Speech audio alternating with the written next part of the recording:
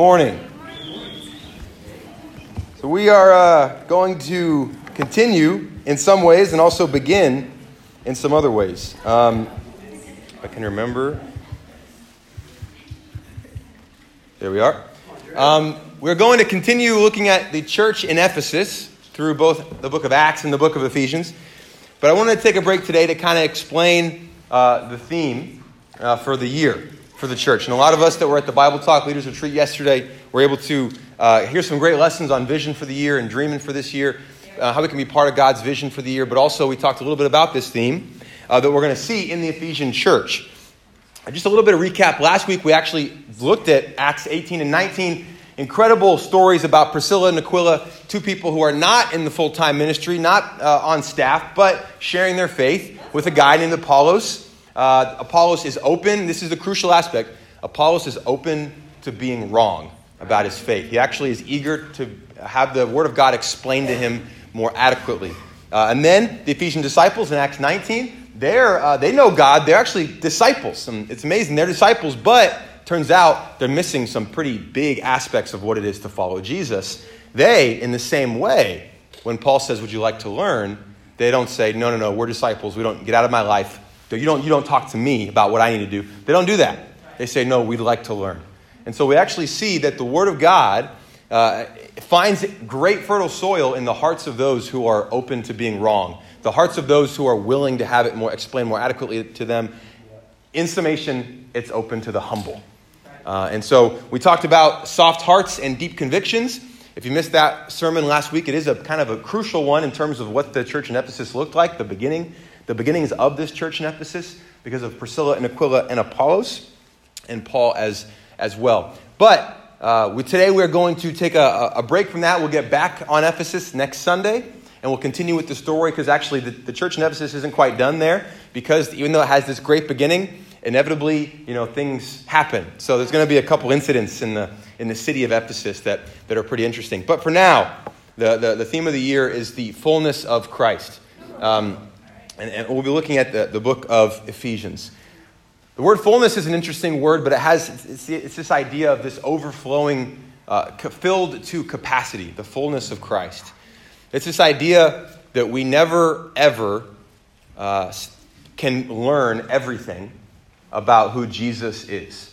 That there's a fullness, both that we can continue to learn and get to know him in ways that we never thought we could, but also in ways that he can fill us up and make us full. And that's always the insecurity, right? Is like, are we enough? Are we, are we falling short in some areas, whether personally or as a church? And then the challenge in the book of Ephesians is actually, no, the body of Christ is the fullness of Christ. Right. You guys, in fact, are not just enough, but you are plan A. You've always been the primary option for God. It's not, God's like, all right, I'll take them. It's none of that. It's actually, no, that we are and have always been enough. And that enoughness happens only in Christ. And so we'll talk more about that in a second. But the idea of the fullness of Christ kind of begs another question, which is, I think, this idea, and this is actually explained quite well by a few people who wrote a book about this idea of spiritual maturity. And they talk about one of the biggest problems in church is that you have people who kind of come to church, and maybe they've gone through a Bible study series of some kind, like the one that we have, and they've repented, and they've received the Holy Spirit. They've received salvation in a lot of ways. They've come into the family of Christ, but they don't really know what to do next. And they kind of come and they sit in church with their born-again card, and they just kind of sit there, like, what do I do now? And sadly, I think in a lot of ways, we kind of stay there, and then we just get into this sin management place for the rest of our lives. So let's just kind of manage and control our sin the best that we can. But it's said, I think, more aptly in this quote from the book by Willard and Meyer and others. It says, a lot of us are adequate at the repent and receive gospel that may give people a ticket to heaven, but it merely helps them manage their own sin until they see Jesus. As we studied the scriptures, we all felt that the gospel of the kingdom calls us to far more than that. Our hearts hungered for a more complete expression of the good news of Jesus. And it really can be kind of the biggest gotcha moment in a lot of our lives, not to anybody's, I don't think anybody's trying to do this, but we go through the scriptures, we look at this idea of commitment, deny yourself, carry your cross. You can't even love anything even close to Jesus, hate your mother, hate your father, hate your own life. Like their priorities have to be so clear if you're going to become a disciple. Then we become a disciple, and then at some point in the walk, we kind of lose that discipleness. Now remember what the word disciple means. It means student. A student is somebody who wants to learn. Students start school tomorrow, UVA, JMU. It would be really weird if they showed up and Maya at JMU goes, excuse me, professor, if you can just have a seat. I'm going to teach the class. She would then no longer be a student because she would say, I don't need this. But the second she sits down and pulls out pen and paper or laptop, she's actually subscribing. She's saying, listen, I want to learn.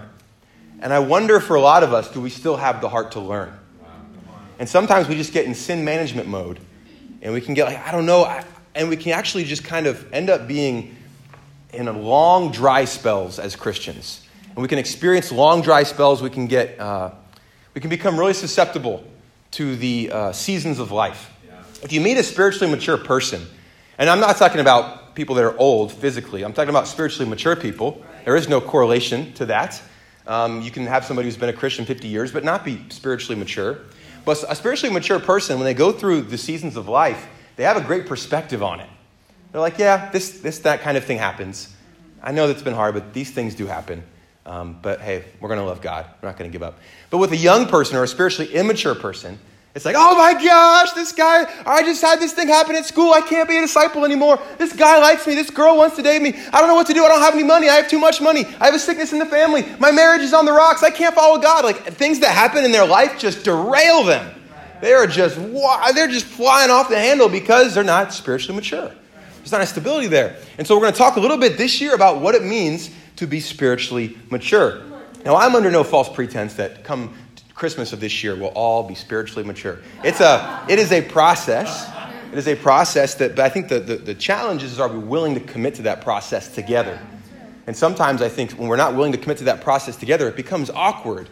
Because it's like, hey, man, I noticed that you haven't been coming around to church so much. And it's awkward because, like, are we on the same page of commitment? Or, hey, I noticed that, you've been frustrated or angry. Or, hey, I noticed you posted on social media a lot. Kind of spewing some venom, right, towards some certain folks. Are you doing okay? How do you feel about that? What do you think about that? Hey, that's none of your business. When we begin to kind of isolate each other and detach, I think is when it becomes vastly difficult to actually mature the way we should. Well, we're going to look at 3 ways to really go about maturity, and they all actually intertwine quite nicely. And the first thing, the first way we're going to go about this year is our personal walk with God. Our personal walk with God. Hop over to 1 Timothy. We're going to start here. We're going to meander our way to Ephesians. We'll get there. It's a process, right? 1 Timothy 4.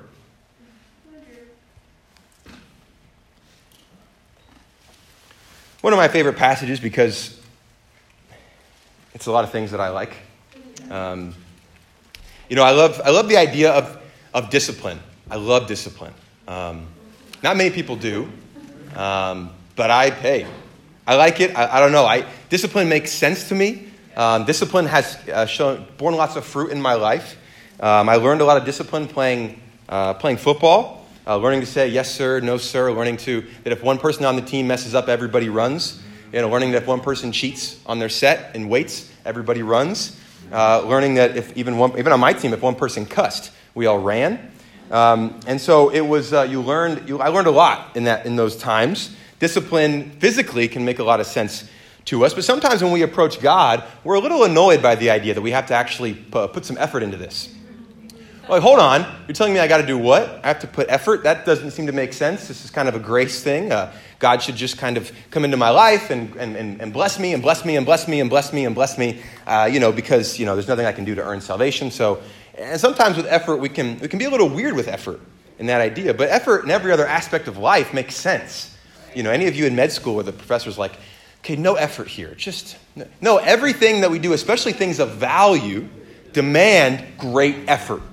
And no one questions it because they're endeavors of great value.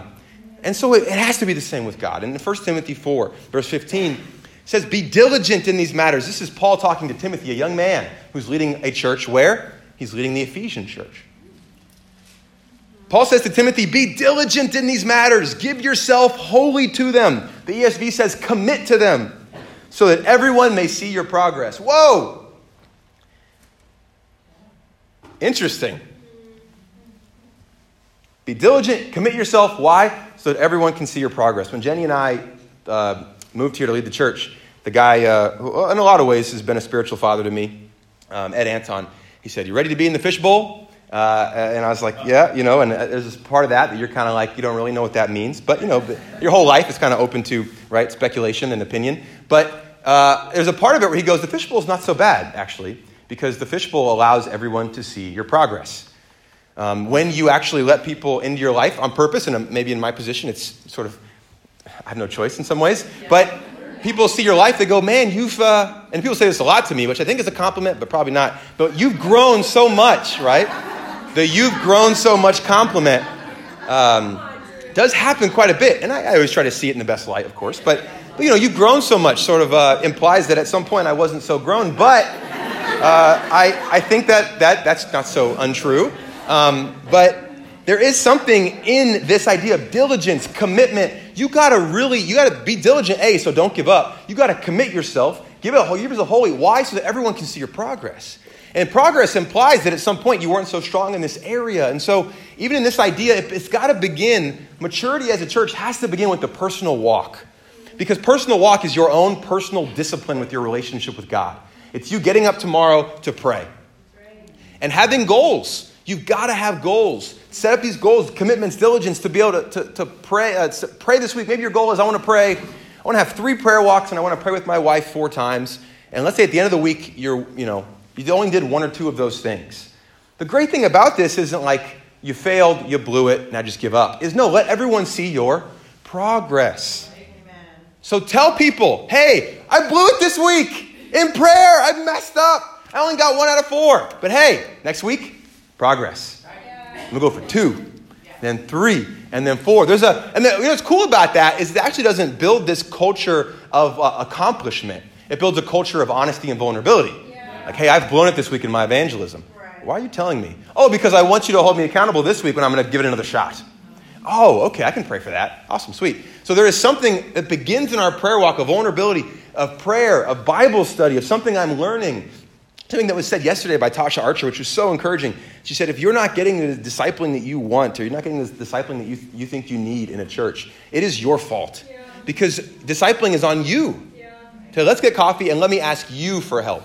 Remember, if we're disciples, we're still students. And asking people for help is a big part of that. And it begins actually by asking God for help.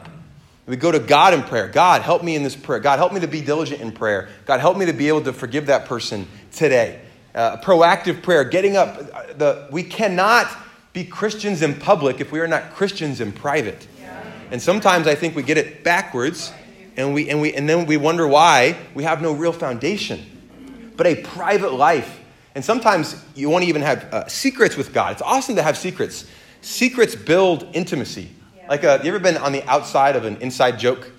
And you're like, I don't know what's going on here. But if you're on the inside of an inside joke, you're like, I know what they're talking about. There's intimacy in an inside joke. It's like, oh, we both know what we're talking about. This actually has some value, some meaning. And it's actually okay to have some inside jokes with God. Don't tell anybody what you did. Now, let everyone see your progress, but sometimes it's nice to say, I'm going to pray. I'm going to get up at 5 a.m. and pray, and I ain't going to tell nobody. It's just between me and God. A little special moment you have. Now, we can't go all the way one way or all the way the other, but I do think there's value in relationship with God that is just between us and Him, and also a value in letting everyone see your progress. The next verse here is sort of interesting as well. I like to look at this verse because it is sort of a mind-blowing verse. Verse 16 says, watch your life and doctrine closely, because if you do, persevere in them, because if you do, you'll save both yourself and your hearers. And I love the words in these 2 verses. Diligence, commitment, progress, perseverance. And then what? Salvation. Whoa. Okay, hold on. What does that mean? Well, it means that if we actually are not people of integrity, if we are not keeping a close watch on our own personal walk with God, because that fuels, that's our walk, it's our life, it's also our doctrine. It fuels what we believe.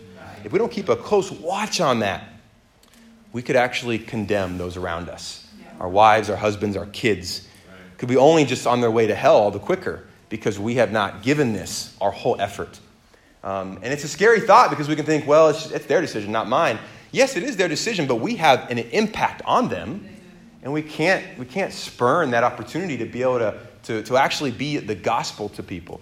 And so as you can see, personal walk is inextricably connected to something else, which is the second thing we're going to go about this year, which is fellowship. One of the things that's awesome about the personal walk is it actually allows you to have deep fellowship. Someone comes up to you in church and says, hey, the weather's crazy. And you're like, yeah. It's sort of just kind of bound to be mostly shallow. Unless you can somehow segue like, oh, the weather reminds me of my own spiritual walk. And maybe you can segue somehow. Maybe you're better at that than me. But if you actually begin and go up to somebody and say, it's the new year, and I've been going after confession more. And it's been I've been learning this and learning that, and I've been struggling with this and struggling with that. What do you find that helps you with confession? I mean, it's a whole different conversation. And the person can say, actually, I don't confess ever. That's kind of a nice thought. I should probably do that. Or they could think, you know what? I've seen growth in this area in my life as well. Maturity doesn't just happen alone. Maturity happens in relationship with each other. As I see brothers, as I see you guys strive to please God, that is inspiring to me. Now, I was walking by here it was during church. I went to the bathroom, and I walked by, and I heard the kids singing, and I heard Rob Taylor and Brennan leading the kids. And I was just like, that is so cool. I wanted to go in there and just be part of it. It sounded so fun. And I just thought, the little moment was inspiring to me. And I was like, man, when other people are serving God, it's inspiring, and maybe not in a direct way, but in an indirect way, in a wholesome way, it actually helps us to be able to have fellowship with one another. And so all these three areas, by the way, are not independent of each other. It's not like I'm just going to go after number 1 and forget 2 and 3. They all relate to each other. Right. And we got to have goals, but the thing is about goals is goals are not the be-all, end-all for maturity. Right. Goals help, because you and I are weak in our natural selves, we need goals. We need boundaries in life. Any parent knows a kid actually is safer and happier when they are aware of the boundaries. I was a teacher for a while. The kids in your class are more obedient and actually better students when they're aware of clear boundaries. When the boundaries are fuzzy and they get punished, they're very angry because they don't understand the boundary. They don't get it. And so, of course, they would get angry. And so we got to be able to have healthy boundaries in that sense. But here's the thing, I think, with fellowship is, it's hard because we can think that we come to these things and we almost can implicitly treat it like, as one preacher put it, a grocery store. That when you go to a grocery store and you know the grocer, and maybe you're friends with the grocer, you buy the groceries. But after a while, if the groceries are not good anymore, what do? You stop going to the grocery store. You may be best friends with the grocer, but hey, your product stinks, so I'm not going to go. And sometimes church can kind of be groceries. It can be like, well, I'm going, but if the product ain't good anymore, I'll go somewhere else. The people aren't nice, the sermon's not good, the singing's not what I want. And we can kind of commodify this whole experience, the consumer relationship. And so instead of being about the people, instead of going to PTP Devo because you love the people, you find yourself not going because, well, I don't really like it. Right? But instead of going, actually, what happens at PTP Devo is mostly of no importance. I mean, it really isn't. I mean, hey, yeah, sure, we want to do our very best for Christ. We want to grow. Being at YoPro Devo or even a Young Family Devo or Campus Devo, it's like Campus Devo does some weird stuff. They blend sardines and put mustard on it and eat it. And then they're like, that was a blast. And I'm like, that was horrifying. That was awful. Or maybe you're in a ministry with all sisters, right? Campus sometimes, all the sisters want to go, we're having a movie night. We're going to watch some movie that I don't want to watch. I'm just going to accept that for the most part. But hey, listen, I'm not going. But when you're in a relationship, a body that's based on relationships and not the product, you go because you want to be with the people. And you don't care so much what happens. But that's actually the sign of a healthy, mature church is relationship-based, not product-based. I'm just going to find a church that has the right product or a right small group that has the right product that I desire. And so one of the things that's really challenging about this as well is God created us to be social people. John Locke said man is a social animal. Like we're social people. And the last decade, one of the things that a lot of sociologists have noticed is that we are more connected than ever in our country, in our world, but we are also more depressed than ever and more lonely than ever. And the reality is that we're connected, but we're not deeply connected. And we had a couple surveys at the end of last year, and people shared, a lot of people in the church, that at the church events, it's great. But then outside church events, there's not deep connection. There's not deep friendship outside of events. And one of the things that I think God created one of the things I have a note here from a couple psychologists who talk about, from a scientific perspective, God designed the emotional centers of the human brain to work in what are called open loops. A closed loop system, such as the circulatory system, is self-regulating. That's why what's happening to the circulatory system of Carla Gaines does not affect me, right? It's a closed system. But the emotional system does not work that way. It is an open loop system that depends largely on external experiences. This is why actions will always trump words. This is why if every morning I wake up and my wife said, "I love you," and then she slapped me. And after a week of that, people ask me, "How's your marriage?" I say, "You know what? She says I love you every day." Pretty good. I probably would not say that. I'd probably say, "It is bad. It is like assault bad." Because obviously the action speaks louder than the word. And sometimes people come into church and we can say the right things. We can talk about forgiveness and talk about love and talk about unity and talk about friendship. But what do they experience when they walk through that door? And that's going to speak a lot louder to somebody than words. Once again, that's just maturity. Anyone can make a really great event, right? We're going to have a great program, and we're going to talk about this and go through this book and read this together. But if there's not a culture of grace, a culture of trust, a culture of friendship, a culture of love, people are only going to really take away what the environment is telling them. And that's another signal of maturity. Now, we can only really share grace with one another if we have that grace ourselves. And so one of the beautiful things about the personal walk is I do think the personal walk, a great personal walk, does inform the fellowship. Because in some ways it anchors you. It anchors you from the inevitable slings and arrows of life. Like if you have a great personal walk, if you get up this morning and had a great time with God, and you walked in and somebody maybe snubbed you, maybe they weren't trying to, maybe they were late for children's ministry, and you said hi, and they're just like, they kept walking, and you're like, I knew this place was full of hypocrites, and then you left. You probably weren't on great personal walk with God's soil. You probably were teetering, on the last straw, breaks the camel's back, right? But if you come in I had a great time with God, you're actually able to say, they probably didn't hear me, they're probably busy, they're probably on their way somewhere. I'm going to find somebody else to love up on. Here we go.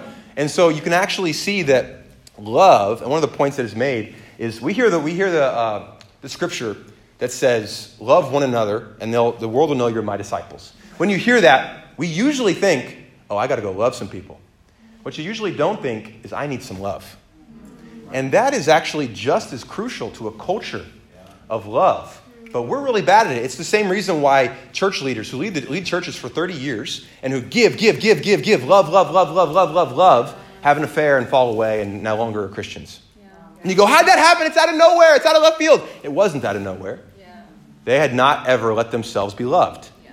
And they weren't good at saying, help me out. I am struggling. I just need a friend. Or I just need to hang out. I need to play spades with Nancy, okay? I just need some time, right? This was actually a great experience, by the way. But a part of building that culture is not just us saying, I got to love this guy more. I got to love this girl more. I got to love this brother more. But actually us saying, I need to open myself up to getting some help more. And maybe not help. I need to open myself up to just talking. I need to talk about how I'm feeling, what I'm doing, what I'm going through in life. Life is hard right now. If we're not opening ourselves up, we're not creating a give and take of love. It's just the one way. And that is just as risky as anything else. The last thing is mission. And I don't want to say evangelism here because I think mission involves evangelism, but it also involves the mission to the poor. Yes. And I think sometimes that can get lost in what we do as a church. We can say evangelism is kind of our goal, is kind of the point. We've got to go out there and share our faith. But then we walk by people that are deeply needing a warm connection. Yeah. And sometimes I think we can put a lot of pressure on ourselves to go out and take somebody from the dominion of darkness and bring them into God's family. And the reality is that we are equipped to do that, but only because we have Jesus. And the only reason we're able to bring somebody into the family of Jesus and then be inspired is because Jesus is informing the culture. And the culture then is based on grace. And so sometimes I think we can be intimidated. What do I do with this person? But the reality is I have a little fire there on the right side. Sometimes it looks like a Bible study there on the left, but the fire on the right is just, we want to really lean in this year as a church on warm contact with people, warm connections. And you hear sometimes the words cold contact evangelism, like I'm going to walk up to this person, a stranger, and I'm going to share my faith. That's an incredible thing. There are people in this room who are Christians today because of cold contact. The reality is, too, though, that I think sometimes we're kind of trained in that way, but we don't really know how to build long-term relationships with somebody, and a relationship where you're actually trying to share the gospel with them throughout the relationship. And then we begin to think differently. We go, man, this person really doesn't like Jesus. They're going to be a 2-year conversion. I'm going to work on them. We're going to get there. This person's a 5-year conversion. This person's a 6-month conversion. This person's going to be a one-week conversion. But the way we think about people is, I'm just going to love. We cannot make people love Jesus. That is the job of the Holy Spirit. We cannot make somebody repent. We cannot make somebody change. That is the Holy Spirit working on their heart. All we can do, Jesus says, the greatest commandment is to love. All we can do is to love people and share with them our lives. The things that the early church did was they went around, you know how they shared their faith? It was they shared their story. It was just, I was once, like the woman, right? They asking her all these questions, and she goes, I don't know. I can't answer all your questions. The Samaritan at the well, the woman at the well, she goes, I can't answer all your questions. All I know is this guy told me everything about my life, and now my life's different. That's all I can say. And sharing your story with people. It's funny, I love telling people that the personal Bible studies that we did changed my life. Just telling people that and why and what it did to me and how it helped me. And you don't have to have all the answers, but you have an incredible, unique, powerful story. Just tell people your story. Let God do the rest. He's God. He's better at it than you. Let him do it. And this idea of mission is even doing it together, bringing in the poor, loving the marginalized, people who are on the fringes of society. And even this is kind of a scary idea, but that is even our job as Christians, to oppose institutional marginalization, institutional evil. And we can only do that. That is so intimidating to think about. We're going to take on the institutional evil of, the West or the U.S. or Charlottesville or whatever. We can only do that if we are having great times with Jesus, and we can only do it if we have a culture of love and grace. And you might be thinking, how do we do it? How do we do it? How do we do it? One thing we got to know, I'm just going to warn you now, spoiler alert, it's going to be painful. It's going to require effort. It's going to require you to get up before work or stay up a little later to lose some sleep, to have that time with God, or to get with that brother at 11 p.m. because that's the only time he has, but he's hurting right now. And he just wants some love. And if you can give it to him, then amen, I lose 2 hours of sleep, that's fine. We'll do it. Paul says in Galatians 4:19, Paul says, I am constantly in the pains of child labor until Christ is formed in you. Now, how he was able to make that comparison, I think maybe it was just maybe one of the gifts of the Holy Spirit, but maybe some people are like, I don't think he knows about the pains of childbearing. But what Paul is saying is it is a painful process, which is why it has to be based on grace. People will only continue to allow you into their life if it's a relationship of grace. Maybe they struggle with purity for years, but you're there to say, we're not giving up. Progress, diligence, commitment. How can I help? How can I pray for you? What can I do? We're not leaving, bro. We're not leaving, sis. We're here. This is a goal for the rest of our lives. Let's close out with Ephesians chapter 1, and then we will be finished here. Ephesians chapter 1.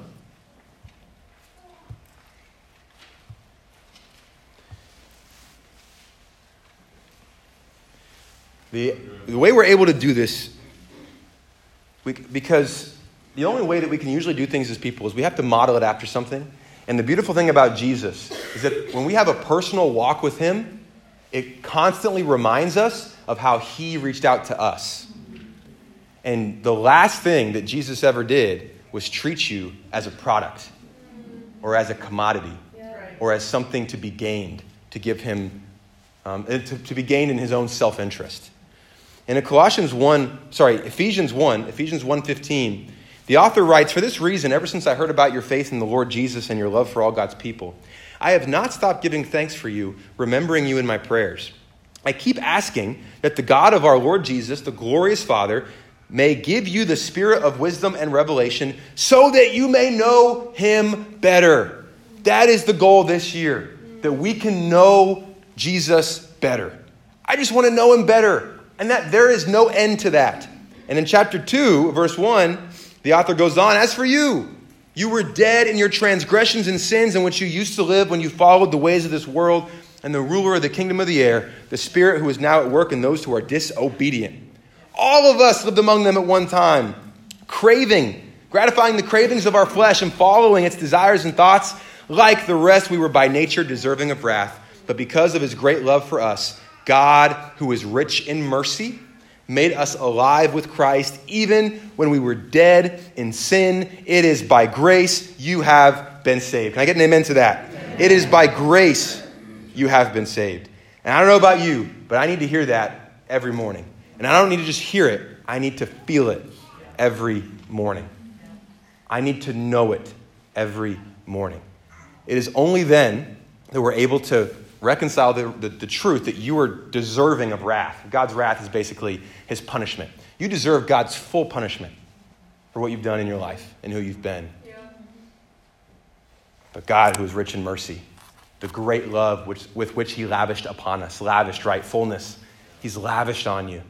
He has made you alive, and it is not because of what you've done, but it is by his grace. And, verse 8, for it is by grace you have been saved through faith, and this is not from yourselves, it is the gift of God, not by works, so that no one can boast, but we are God's handiwork, created in Christ Jesus to do good works, which God prepared in advance for us to do. I am so much more inspired to do works for Jesus when I am founded in his grace. When I go to the gym and I think I got to evangelize because I got to do that, I'm a good person and I want to be a good person, that doesn't really go very far. But if I start the morning off with God, I deserve death because of my sin, my addiction to sexual impurity, right? My pride, my arrogance, everything I did, my gossip, how I treated women, how I joked, my coarse joking, how I looked down on people. I hated people. I was prejudiced. Someone loved me and still loves me, and I still have a lot of sin now, maybe more now than I did back then, just less easy to see. And someone still loves me now, and I'm at the gym. There's an excitement to be able to be warm to somebody. Yeah. Hey man, how's your day? And they're probably going to be angry. And they may not show it, but most of the world is making people angry. And they're going to be suspicious of you. And they're going to think, what's your angle? What are you after? What do you want? And the only thing that will trounce that is love, grace, commitment, and a culture that is built on those things. Perhaps said best in this, one of my favorite hymns, perhaps said best, is love so amazing, so divine, demands my soul, my life, my all. And this year, hopefully we can be able to know God's love that is so amazing and be able to give freely our soul, our life, our all. Amen. And to God be the glory. Thanks for listening to the Blue Ridge Podcast. My name is Seth Mitchell, and if you'd be interested in more resources like this or connecting with us, you can go to blueridge.church or join us at Burnley Moran Elementary School at 7 p.m. Wednesdays or 10:30 a.m. Sundays in Charlottesville, Virginia. Thanks for tuning in, and see you next time.